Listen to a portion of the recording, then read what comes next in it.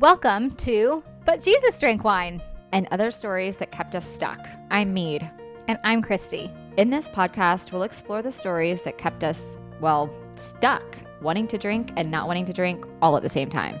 Join us as we show you that freedom from alcohol does not have to mean a life sentence of misery and missing out, but actually means living an authentic life full of peace, joy, and purpose. Hello. Hello. Hey, Jeff. Hi. How you doing? Hey. We're good. I don't know why I'm answering for you, Mead. Sorry, I'm good. Well, no, we're excited. You can answer for me always. We are so excited. This one is for our tennis-loving gals out there. And Lucas Pruitt, youth pastor at my church, who loves all things tennis and anything sports competition. Literally the most competitive human being on the planet. Because today's special guest, Jeff Salzenstein, he's here with us today. We have a lot of things in common, aside from the professional tennis thing that we'll get into. But wait, Mead, are you a professional tennis player? No. Okay. Aside from that. Oh. We have a lot of things in common aside from the fact that he was a professional tennis player. Aside. Oh, sorry, I missed that. Okay. Yeah. Mm-hmm. Yeah. Go ahead. Yeah. But I think, our listeners will enjoy listening today as Jeff battled with some of the greatest tennis players in the world, like Pete Sampras, Michael Chang, Andy Roddick. My 12-year-old heartthrob. I know. Can you tell that story real quick, Christy? That I was literally tennis obsessed. Yeah. Yes. Yeah. Probably, Jeff, around somewhere, I think in your heyday. But yeah, I would when they did the tournament at UCLA, I would stand in front of the men's locker room. And I have my picture on Boris Becker's shoulders. I have, oh my gosh, Pete Sampras, Michael. I have all the autographs. I was obsessed. So yes, I'm really excited for this. Great. So Jeff, as a former professional tennis player, first started playing for Stanford. He led his team to back-to-back NCAA national championships, and he broke into the top 100 in the world rankings at the age of 30 after two major surgeries that almost ended his career. From the adversity that Jeff faced as an elite athlete, he relentlessly pursued optimal performance, specifically focusing on physical, mental, and emotional health strategies. Jeff has worked and studied with top experts in the world in the areas of mental conditioning, stress reduction, emotional intelligence, longevity, biofeedback, nutrition, injury prevention, and human movement. And today he serves as a dynamic keynote speaker and performance coach, fellow coach in the house. He's committed to helping CEOs, executive leadership teams, and management teams achieve optimal performance. He leads them through his method called the Zone of Excellence to achieve the next level of execution and performance. Yeah. So his successful framework helps individuals and organizations embrace a growth mindset, eliminate limiting beliefs, which is obviously our connection here too with, we talk about another word for the stories that keep us stuck is another words for that are limiting beliefs. And so not only does Jeff bring his experience and his wisdom with all the things here, he also has a personal connection to the work we do as freedom from alcohol coaches. And so we welcome him and are excited to kind of hear his story and just get to be blessed by this time with him today. So thanks, Jeff. Thank you so much for that intro. I wonder where you got all that information. Maybe my bio, but it's wonderful to be here. This is a long time coming, and Mead, we've gotten to know each other the last few months through a mutual friend, and we're all on a similar path, growth and transformation and help in serving others. And so I'm really excited to be here and to share some of my stories and insights and help the listeners. So why don't you kind of start with where your story begins and Well, for all those tennis obsessed fans listening, and for Christy, I'm going to start at the U.S. Open. It's 1990. I was really hoping you were going to do that. No, we're going to start. We're going to start right there. It's 1997. I'm playing in the second round of the U.S. Open. I had won my first round as a wild card. I'd gotten to about 140 in the world. And I'm playing inside of Arthur Ashe Stadium in front of 24,000 people. And I'm playing against world number 2, Michael Chang. And I come out on the court, and in the first 4 games, I was really nervous. And we can get into the anxiety and I was really pent up. And somehow, some way, because of my big 125-mile-an-hour lefty serve, I was able to hold serve twice. And so it was 2-all in the first set. And I remember taking a deep breath, and I just relaxed into that moment, and I started playing the best tennis of my life for the next 15 or 20 minutes. And that got me into position to be up 5-4 in the first set. I was serving. I had broken serve, so I was up 5-4 in the first set. I had set point. I hit a great wide slice serve. I come in with hit this beautiful backhand volley to the open court. And Chang was the fastest guy on tour. He couldn't even run the volley down. And I win the first set on Michael Chang at the US Open. The crowd absolutely erupts. I see all these guys in suits from Wall Street that were there in the front row. They're standing up. They're pointing at me like, where did this guy come from? And the TV camera zooms in on me. And John McEnroe was like, yeah, Salzy, he's from Stanford, just like me. Look at this guy.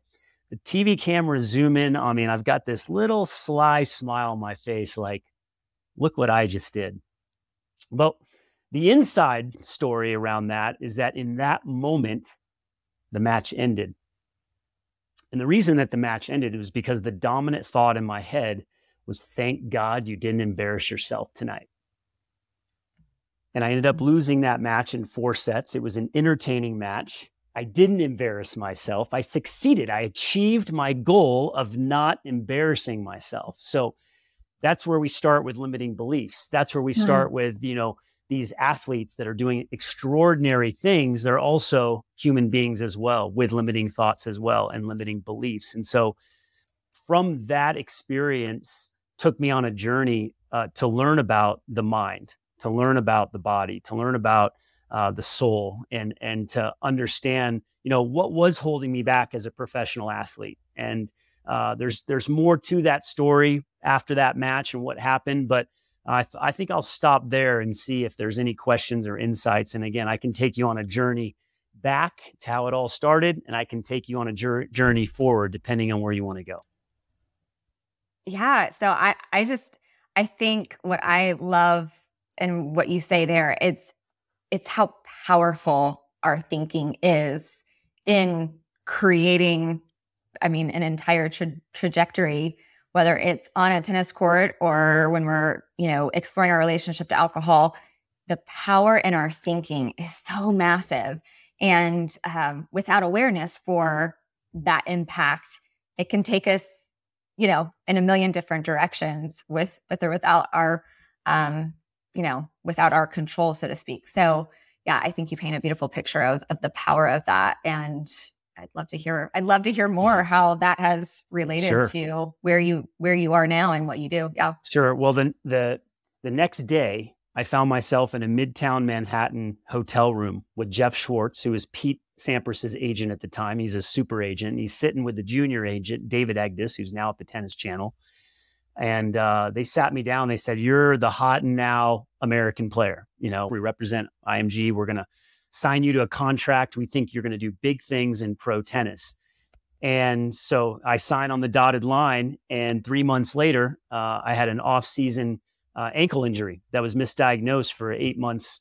And finally, I ended up having ankle surgery. Then I came back from that 6 months later. My first tournament back, I had knee surgery. So by the time I was 25 years old, my body was failing me. And it was in this time, through this adversity, which is what I really speak on and coach, is how do you bounce back from adversity, and how do you bounce back quickly? Not struggle for years and years and years. How do you bounce back in maybe a day or two or in 5 minutes? What are the tools and the strategies or the ways of healing to be able to do that? But I started going on this journey. I went to my first yoga class. I started eating organic food before it was considered cool. This is 25 years ago. I was going to alfalfas and wild oats before it was called Whole Foods. And I really went deep into nutrition and healing the body because I wasn't satisfied with the answers that I was getting in the kind of the medical world with my ankle and my knee. And I basically, was at that crossroads. Do I quit pro tennis and get a real job at 25, or do I stick with it? And I decided to stick with it. And, that led me again on this journey to learn all about the mind and the body and the spirit. And I broke the top 100 in the world for the first time at the age of 30 after a lot of trials and tribulations. Tennis is a lonely sport. You do a lot of things alone, and there's positives and negatives to that. But I wouldn't trade that journey for the world, because little did I know it was going to set me up for becoming a coach. And we'll get into how I transitioned from being a player to a coach. But my journey is interesting because I made it interesting. I've always been really curious. I've asked a lot of questions. I didn't accept the status quo. And so I'm really blessed that I've been able to kind of follow this story arc of kind of the hero's journey, if you will. I started playing tennis when I was 5 years old, and I was a national champion at 12, coming from a ski state in Colorado, not a tennis state. And I struggled in my teenage years. So those that are listening, that are parents that have teenagers, you probably can relate to some of the struggles that the teenagers have. Hey, I was number one in the country at 12, and I was losing first round at 15 in the nationals. So that's a time when a kid would quit tennis or quit a sport because they were on top, and now they're at the bottom, and people were, kicking me, saying, this guy, he's done, he's over. So I rededicated myself as a teenager. That allowed me to go to Stanford. And when I was at Stanford, I had a great freshman year, but I had the worst serve in college tennis. And so instead of following the herd and playing all these tournaments in the summer, I went back to Denver to try to solve my serve. And I had this accidental transformation where I added 20 miles an hour to my serve that changed the trajectory of my life. And I ended up going back to Stanford and playing number one and being dominant in college because I transformed my serve. And the lesson there is that you're always this far away from a transformation. One little step, one decision, one turn in the road can change your life in a positive way. It can also change your life in a negative way. And so, that accidental transformation of developing that serve led me on that path to play pro tennis and to have all the experiences that I've had. So I feel very blessed that I've had accidental transformations, and also I would like to think conscious transitions and transformations. And so when I coach people, I really try to help them through the transitions. I try to help them with their blind spots to transform. And again, I'll stop there because I unpacked a lot to get us to the moment of kind of when I transitioned from playing to coaching. And so if you have any questions, I'm here to answer them. Yeah, I have a question because I heard you talk about it on another podcast, but just about how you came to the realization of alcohol, not drinking, basically being the ultimate health hack, right? And and something that was so helpful for up-leveling everything. Can you speak a little to that? Yes, let's get into that. So my alcohol journey, I was the golden child growing up. And, I've done a lot of work, a lot of healing work around trauma, childhood adversity. And what in the most simple way that I can explain it, what I've come to realize is that when my parents divorced when I was 4 years old, father wasn't in the picture, although he was my first tennis coach. And when I say he wasn't in the picture, he didn't raise me in the home from age 5 until as I grew up. So he was still very much in my life, but not living with me. But as a 4-year-old, that could unconsciously be very confusing. Like, where'd my dad go? And what I think I took on was, hey, in order for me to get love, in order for me to be validated, instead of getting into trouble, I'm just going to be perfect. I'm going to get the 4-0. I'm going to be number one. I'm going to work harder than everyone, because if I achieve, and if I'm the best at something, then everyone will notice me. Then everyone will love me. And so my journey was around perfectionism, around being the golden child. And so that took me into sports, into tennis, where, again, kind of the goody two shoes. I never was getting into trouble. I was always in our friend group, I was always the guy that'd say, hey guys, I don't have a good feeling about this one. So I clearly had some intuition about, doing those things. I still got into a little bit of trouble, but what happened in high school was, again, I was the last person to get drunk. I remember it was after a state championship that we lost, and I got drunk for the first time, and everyone thought it was funny because I was like the last of the Mohicans. Getting into college, it was kind of like weekend warrior type stuff. But as a tennis player, you're so focused on, your performance and your health, your ranking, that you don't want drinking to sidetrack that. So I would pick my spots, but as you all know, that there's this connection around beliefs that, alcohol means more fun. And that's what it was like in high school. That's what it was in the toga parties in the SAE house at Stanford. But I always kind of hid from that because I had the excuse, hey guys, I got to go practice.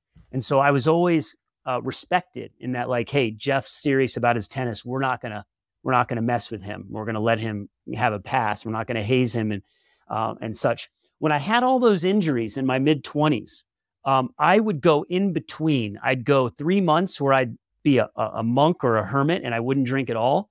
And then I'd go 3 months where I would go party. I'd go, I'm not playing tennis and I'm depressed and I'm anxious about my ankle and my knee. And so I kind of went on that yo-yo of like, don't drink and then go party. And usually, again, I would drink, and I'm just going to be fully transparent and real here. The reason I would drink was to get attention from women.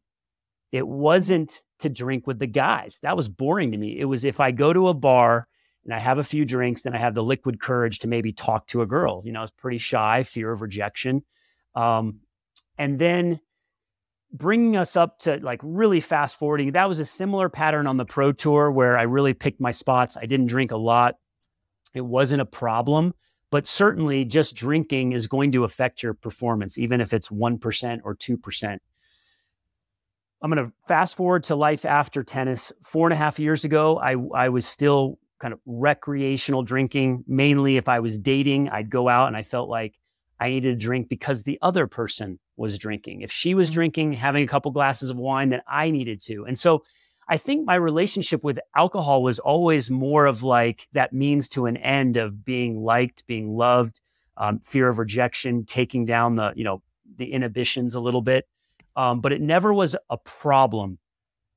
4.5 years ago, I went to a workshop, an alcohol-free workshop. And I remember they talked about the cost and the price of alcohol, financial, time, sleep, all of that. And they brought in nutritionists and sleep experts. And at the end of the workshop, the coach said, okay, we're going to do a 30-day challenge, alcohol-free challenge. Who's in? When you go back home, who's going to do it? And I'd say 80% of the room raised their hand.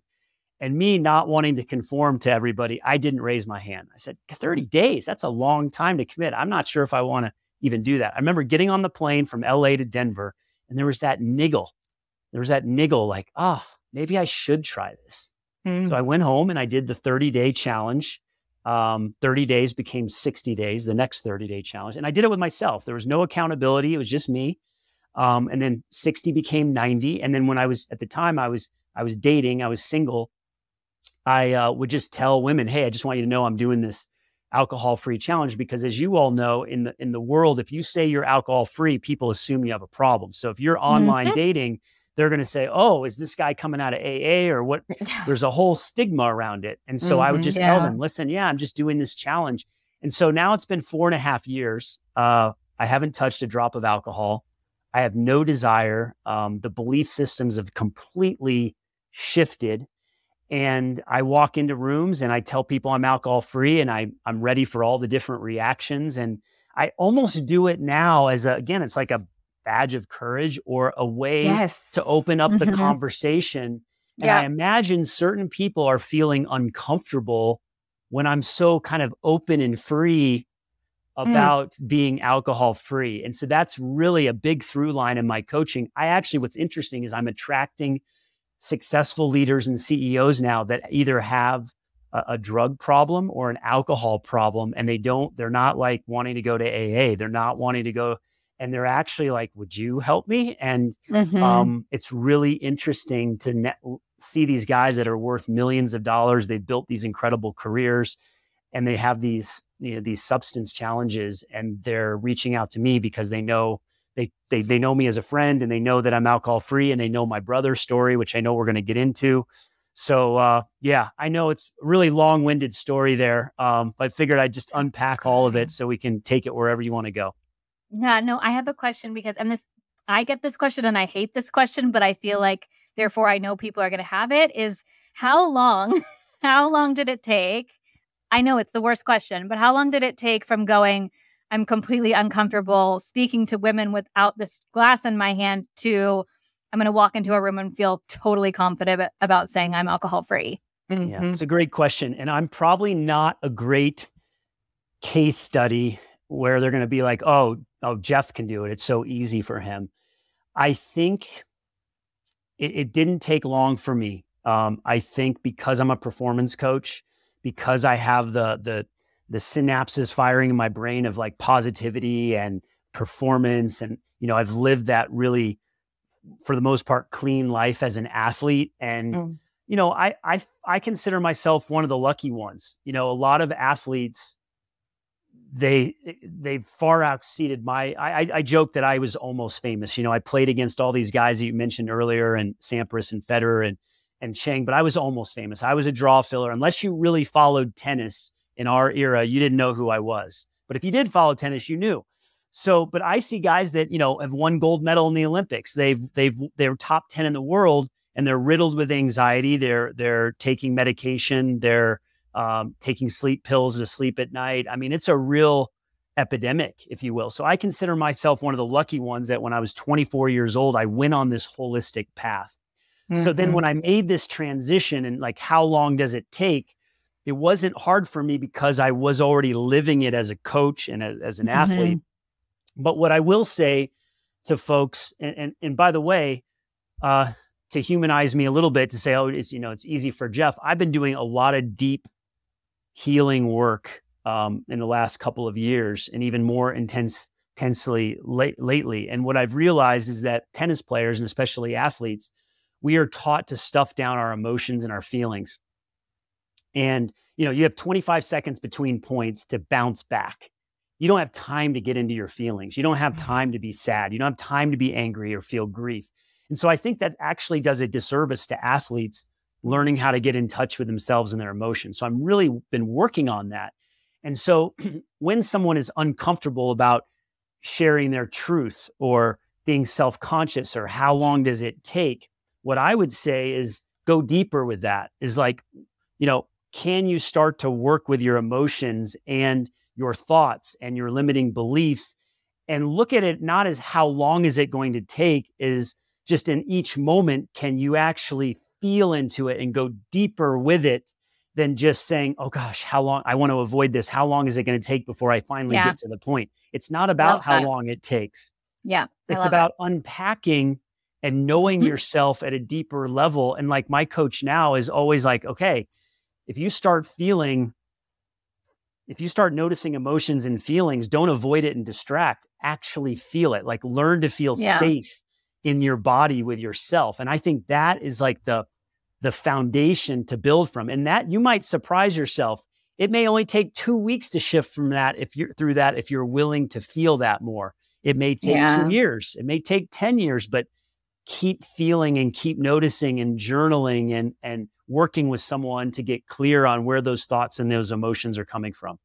Yeah, I love that so much. I actually had a client just before this, and she was in tears, and she's like, how long am I going to feel like this? And I'm like, when was the last time you even cried? When was the last time you felt any of these feelings that you're telling me about? And so I love that answer, because it's just so true. Yeah. We want to help her and others ask a different question. It's not how long. Yeah. It's not how long. It's what a gift. Yeah. And you're supported, and learn to feel safe in your body. Learn to feel okay, that uncomfortable emotions are actually okay. We're not taught that. And so that is, again, as a man who, listen, alpha, serving 130 miles an hour, playing on the biggest stages. I mean, it can't get more alpha than that, right? But I'm really intrigued by the soft skills. I'm intrigued by getting into our emotions and the stuff that is not talked about, and the stuff that a lot of men struggle with. I want to be, if you will, might sound a little cheesy, but a beacon of light of like, hey, you can be masculine, you can be an alpha, and also learn how to get in touch with your feelings and your emotions. Because when you do that, you're a better version of yourself, and then you can show up for everyone around you. And the alcohol is the biggest hack around. I mean, it's the biggest hack. It's the biggest performance tip, but it's also very revealing onto, okay, what is this person avoiding? How are they distracting? How are they not showing up in the world? What pain do they have that they're not dealing with? And they're probably not aware of it until they become aware of it. And they work with folks like you to really unpack that. And I just think it's a beautiful mission or path that we're all on to open this up to the world. Because this wasn't exposed to me as a child, as a pro tennis player, as a coach. Like the idea of alcohol free, you think of people that drink alcohol, if you have an issue, you have to go to AA. And that never really resonated with me. Even with my brother, who again, I know we're going to talk about, we were really struggling with that whole concept and trying to find other ways to heal than that model. Not to say that model's wrong. It's helped a lot of people, but I think there are different ways to create success and fulfillment in this area. Yeah. Can you tell us what happened with your brother? Yes. So, the big reason we're doing this podcast is because of my brother.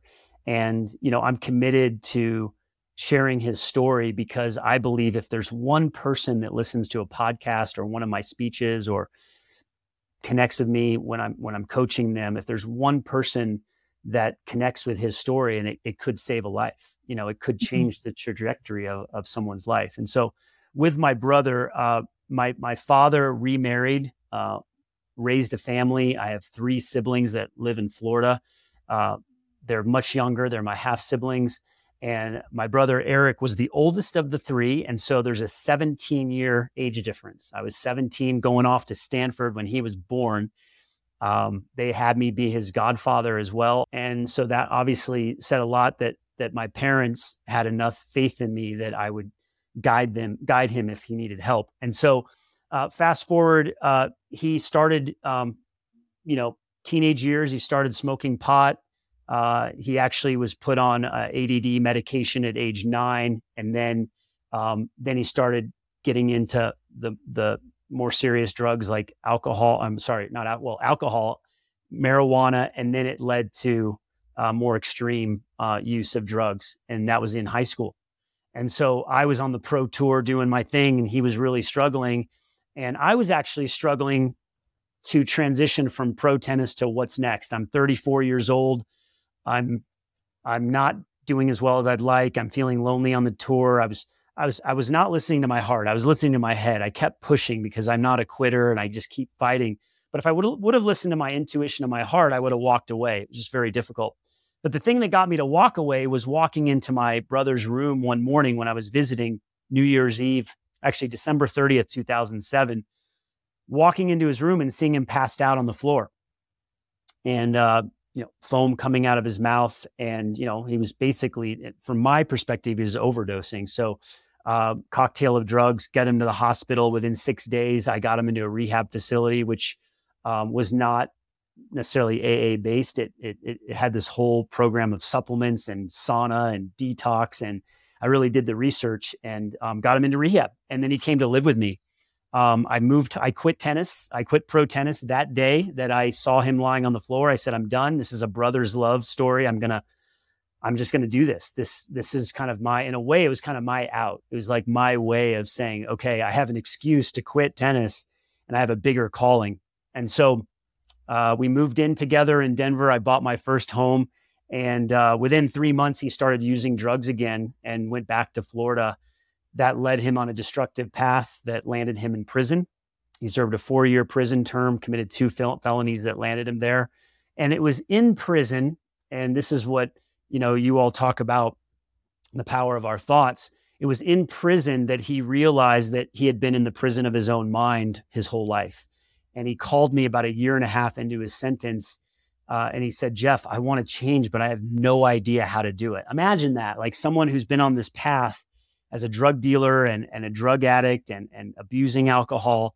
He wants to change, but he doesn't even know where to start. And for me, I'm like, it's easy. I've been doing this my whole life. So, you learn frame of reference where people are at. So I sent him a book. I sent him Awaken the Giant Within by Tony Robbins, and he read the book cover to cover. And it gave him his value system. It gave him a plan, a structure. And we would get on calls. He'd call me from the prison house phone.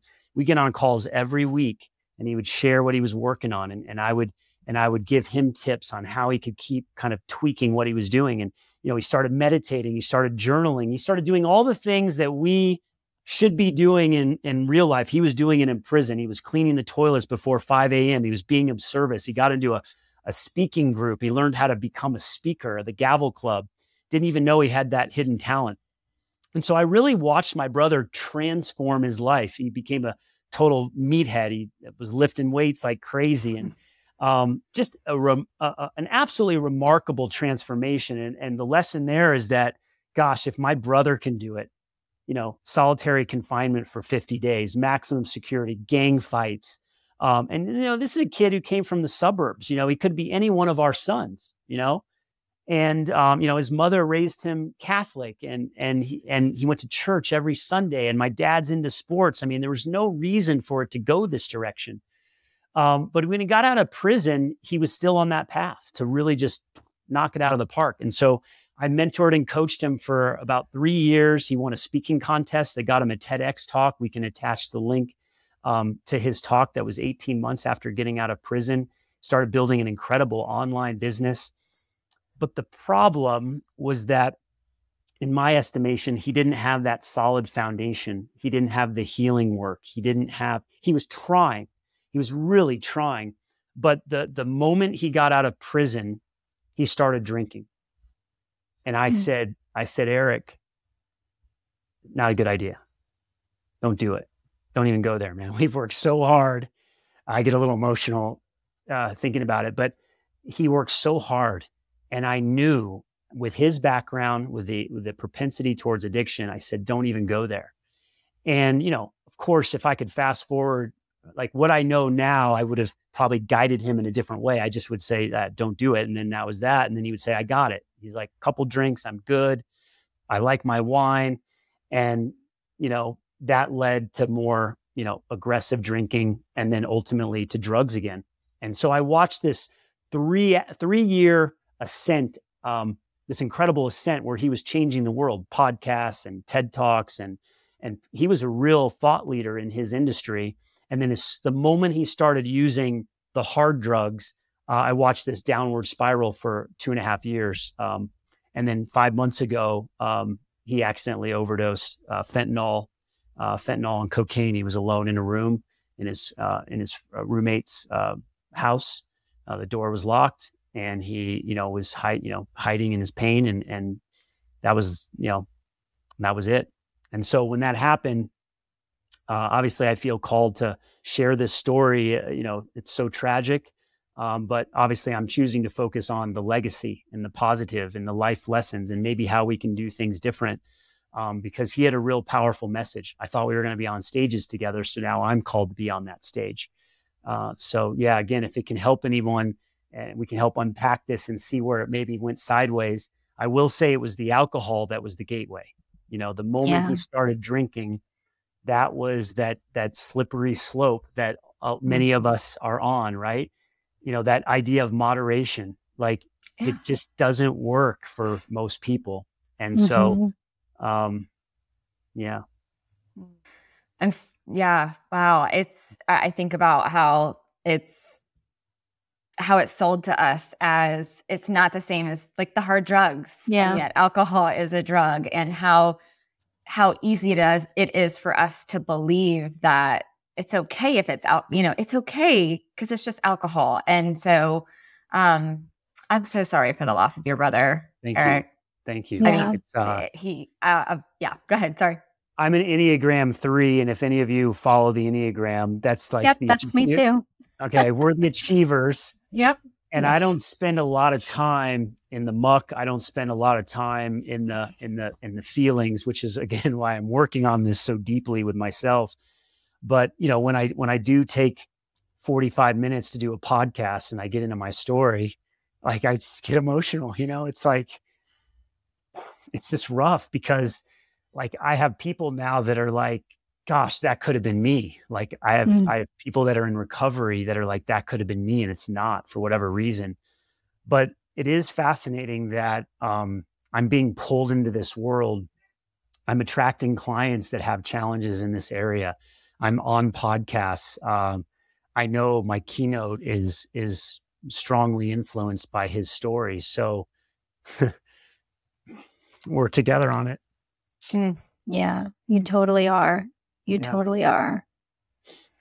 In his TED talk, he said something that I'm like, this is just so true. And it just is, and for him, it was, you don't have to be in prison to be imprisoned by something. And I think of when I listened to that and I heard that, I thought of every single client I've ever worked with. And, the thousands I've coached in all of these groups. And I can see their faces and think about how it really feels like that. You're imprisoned by it. And it starts with our thinking. It starts with the thinking that leads to the feeling. And there's so many parts of your story and that overlap with my story and, our listeners, and kind of that to avoid rejection and the belonging and the, pushing down what we're feeling and never being taught that it's okay to be comfortable in what we're feeling. And then where alcohol can make this kind of like tiny, I always say this, like tiny opening. I knew you were going to say that. Yeah. I was going to say it. We create this tiny opening in our lives for this alcohol thing because it's not a drug. It's just this thing that, the elixir of life. It helps us have fun. It helps us, connect to other people. And then the real life results of that, it's an addictive substance, and it doesn't take much for it to lead to, just devastation on so many levels. And I see so much beauty and passion in your story, Jeff, that comes from that place of kind of living and sharing the memory of your brother, and how, y'all listen to his TED talk, because wow, what a firecracker, like his energy. And I think it's amazing that, to me, it feels like you get to kind of do this healing work for both of y'all. And what a gift that is for people that get to work with you and hear from you. Yeah. Thank you. My brother is a powerhouse. And by the way, I know I'm getting emotional, and I want everyone to know I'm okay. I went to a speaker coach and they said, hey, when you tell the sad stories and you're in that moment, the audience wants to know, all right, is this guy okay? I am okay, right? I'm well adjusted. I'm grounded in who I am. I have the tools and the strategies. I'm also comfortable letting these emotions come up and come out, because it's part of that healing journey. And you talked about prison, and there's so many lessons with, I think, again, with my story and my brother's story. We have the tennis metaphor. Tennis is a metaphor of life, all the limiting beliefs, all the thinking that holds us back, the self-sabotage. And then we have my brother, and the irony is that it took him going to prison and having these walls put around him. I look at it as structure. The structure put around him, and the removal of distractions, if you will, that allowed him to actually find freedom. He found his freedom in a maximum security prison. And we look out in the world, what I noticed is the longer he was out of prison, the less free he was. He built a business from $0 to $80,000 months in a year. That doesn't happen. That's not normal. But that accelerated success is also his downfall. The money came too fast. And as soon as the money comes, whatever your weaknesses are, they'll show up. Your addictions, whether it's women, whether it's drugs, whether it's alcohol, whether it's whatever the self-sabotage is, it will show up when you have money come into your life. So you better have your foundation set. You better have your faith in order. You better be around the right people that are going to hold you accountable. And you need to be accountable to yourself. You need to be able to be honest with yourself. And so, he had his freedom. He had his freedom in prison. And when he got out, I just noticed he felt less and less free, the more success, the more he had to sell product or pay the bills or be there for other people. And there are so many people, not at the extreme level as my brother, but so many of us, this is really the journey. This is the hero's journey, is to get into our bodies, get out of our minds, and to use our minds in a constructive way. When we do use it, so many people are in prison all day long. And the alcohol is actually a solution to the problem. Yeah. Alcohol is solving our problems. It happens to be a poor solution, but it is a solution. And we're so unconscious to it. And like you said, we're so conditioned that drinking is fun. It will help me relax. I don't have to feel. I don't have to feel my body. And it's the opposite. If you want true liberation and freedom, you have to go through it. You have to go through the pain. You have to go look back at your childhood and your trauma and heal that. And you have to be willing, have the courage to do it. And again, most people don't even have the awareness that this is going on, right? So this is where this is our work, is to help people see this. And then the next step is, okay, now what do we do about it? What's the plan? What are my daily actions? And a lot of people aren't willing to make the changes in their life because they're comfortable. But the only thing we have in life, the only thing that is certain is change, impermanence. Like nothing stays the same. And when we grip onto it and we hold on to, we want things to be the way they are, that's where we're in prison. We have to, it's so interesting. The paradox of life is I'm getting deep here. It's just everything we think to be true, we have to just kind of like dismantle and question and challenge. And that's what I love, about, being open-minded about thinking and changing our thinking is it allows us to grow and to learn. And that's why we're on this planet, is to grow and learn. It's not about the money. It's not about the achievements. It's every situation, good or bad, is did we grow and learn? And can we keep elevating? Love that. Yeah, it's also like that difference too when we were talking about like, well, how long does it take for me to step into this, confidently going into a room and saying like, I'm alcohol free, and what comes from that? Because I remember being terrified of that, and then how different it is now for me too.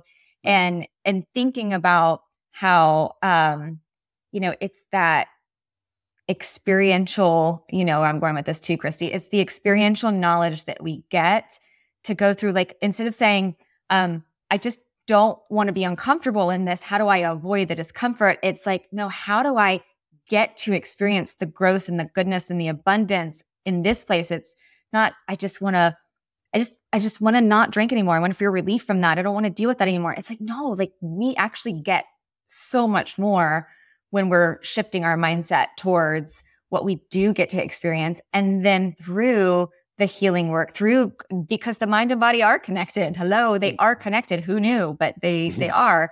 And the more that we can step into that, lean into that discomfort and heal what needs to be healed, that's what leads to the transformation.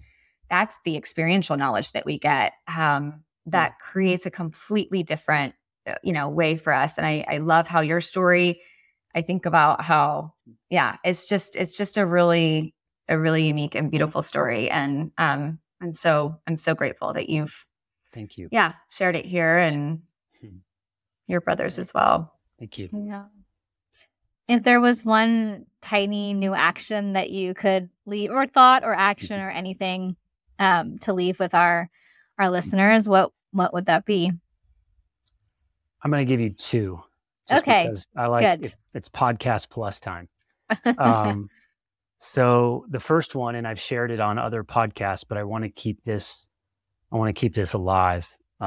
Because on another podcast, the podcast interviewer said that it was probably the most profound thing that he had ever heard on the hundreds of episodes they did. So I'm not putting you guys on the spot that you have to say that as well, but I do think it means something. So my brother and I, when he started using again, and I found out, I was angry.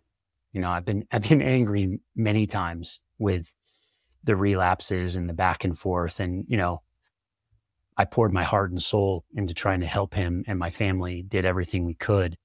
And so we were estranged for the last year, before he ultimately passed away. And, I always have struggled. I've struggled with this because I think I'm pretty good with boundaries. I don't think I'm like world class yet, but I think I'm pretty good. And so I always held a hard boundary. If my brother was using drugs, I wasn't really going to have anything to do with his life. I took a hard stance. And I now know that, with someone who's struggling with addiction, that can be very hurtful, right? That you're not there for them in any way, shape, or form, basically. And I was the kind of the hardliner in the family. And I got coaching on that of like, that's one way to do it. But looking back on it now, like what I would do differently and what I encourage anyone that's listening, there are a lot of people that are estranged out there or have strained relationships with family members or friends or haven't talked to them for years. If I could go back, I would send my brother a text every month that we were estranged. And I would just say, I love you. That's it. I would say, I love you. And, you know, whether you're struggling with a drugs or addiction or alcohol or not, I think, and he might not have changed his behaviors, the same fate may have taken place, but I think just him knowing, I knew he knew, but like just that reach out. So anyone that's listening, if you're called to reach out to someone who's struggling and just say, I love you because, like, that's it. Like, just because I love you. And I'm working on that. That's not an easy thing to do in our world around that conditional, if you do this behavior, then I'm not going to blah, blah, blah. But that's what I would have done. And so I encourage everyone to reach out and say, I love you. The second one is what I finished with at the end that I'm really deep into. Well, they're going to be double here, 2 more. So I'm going to give 3. One is to I like your style. Let's just, this is I like threes. This is how I Power roll. of threes. We got 3 of us on today and my 3 core steps. But one is when you start to get into your body and you start to notice the uncomfortable feelings, whether it's sadness or grief, and it's in your heart or it's in your throat or your gut, start to do that more. Like, see if you can take 30 seconds or a minute just to get out of your head and feel in your body and know that it's a guidepost for you. It's a guidepost towards knowing yourself at a deeper level, because everyone's got the monkey mind. Practice getting into your body 30 seconds a day, 1 minute a day. And then related to that, accept the fact that everything is impermanent. It's like nothing stays the same. There's always change and uncertainty. And I think if we can embrace uncertainty and change and embrace that, like truly say, you know what? I don't know what's coming next, but I'm going to just trust the process. And embracing uncertainty is a big mindset shift that could help a lot of people. Yeah. Mead, are you okay? Oh, yeah. Sorry. Yeah. Good. It sounded like you fell over. Christy, embrace the uncertainty there. Embrace the uncertainty. It sounded like you fell over. My kids stole my computer charger thing and my battery is about. This is summertime. Okay. Yeah. Podcasting with the kids home. The uncertainty of power cords. I get it. Yes. I've done it before. I don't even have kids and I still forget to plug in the power cord. I'm like, why? It's never unplugged. Why is it unplugged?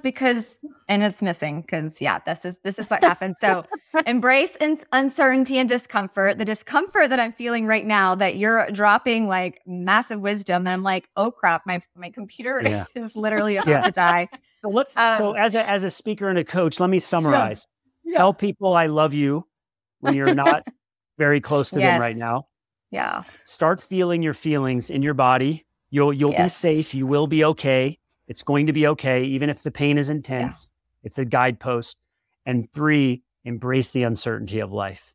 You do those 3 things, I think things start getting a lot better for you.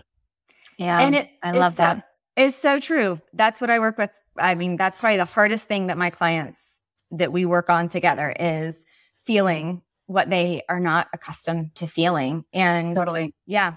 Tapping into the, like you said, the guideposts that like the sensations in our bodies, they are here to teach us, to show us, to give us some amazing clues about, about ourselves and about our world. And so to pay attention to them is really the greatest gift. And I love your story and how it highlights all of that and just how you do it too, how you practice it in real life and all of it. Yeah. I've made a commitment that I can only take my clients as deep as I'm willing to go with myself. Mm-hmm. Yeah.